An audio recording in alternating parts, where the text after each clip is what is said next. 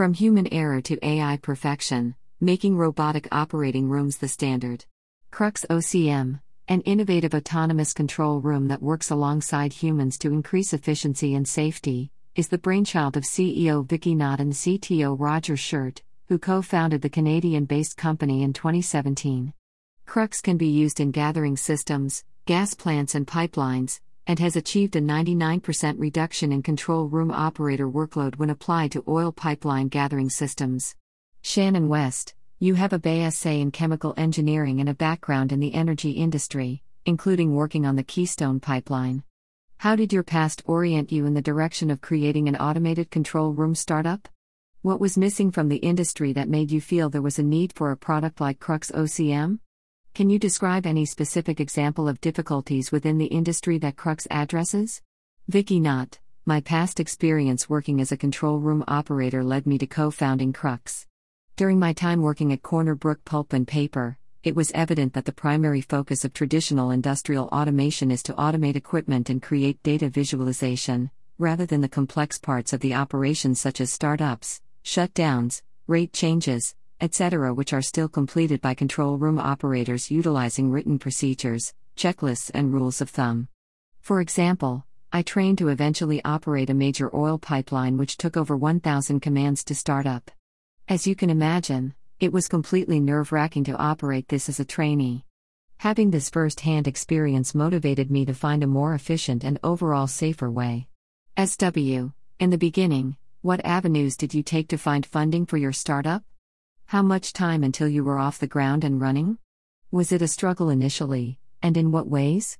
VK, at first, I didn't completely grasp what startup funding, or even startups, for that matter, was, and spent too much time focusing on small aspects of the business rather than how to actually build a scalable company.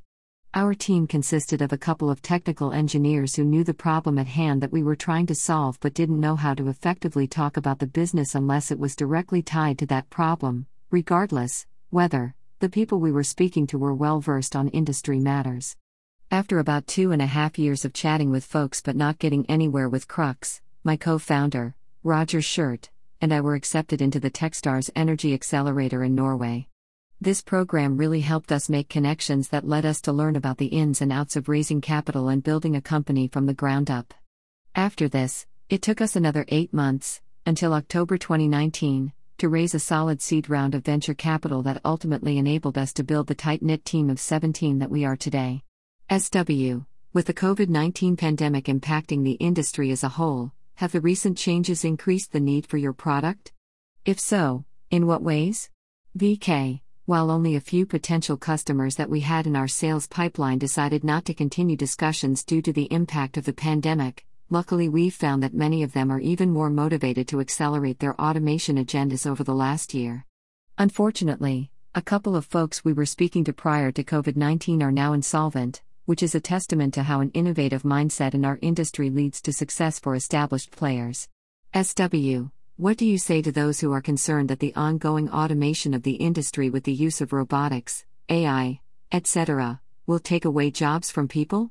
VK, I always like to compare automation in the oil and gas industry to operating a plane. Would you get on a plane without a pilot? Would you get on a plane without autopilot software? The answer to both of these questions is likely no. We need these critical components when flying a plane, just like we need automation software and control room operators/field workers to eliminate any chance for error. They are the real knowledge workers of our industry and need help executing effectively and safely. SW, what challenges have you encountered being a female CEO in tech and energy, two industries that are male-dominated?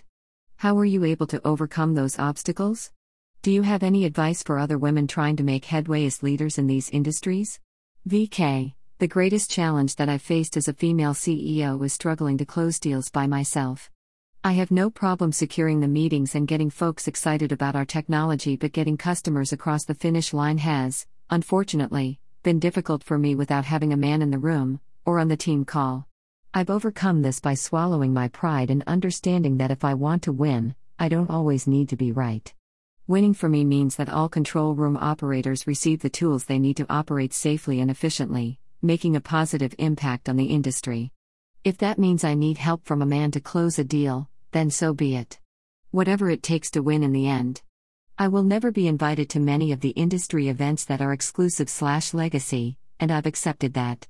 My advice to other female leaders trying to make headway in this industry is to find what really motivates you. If you want to simply fit in, this industry might not be for you.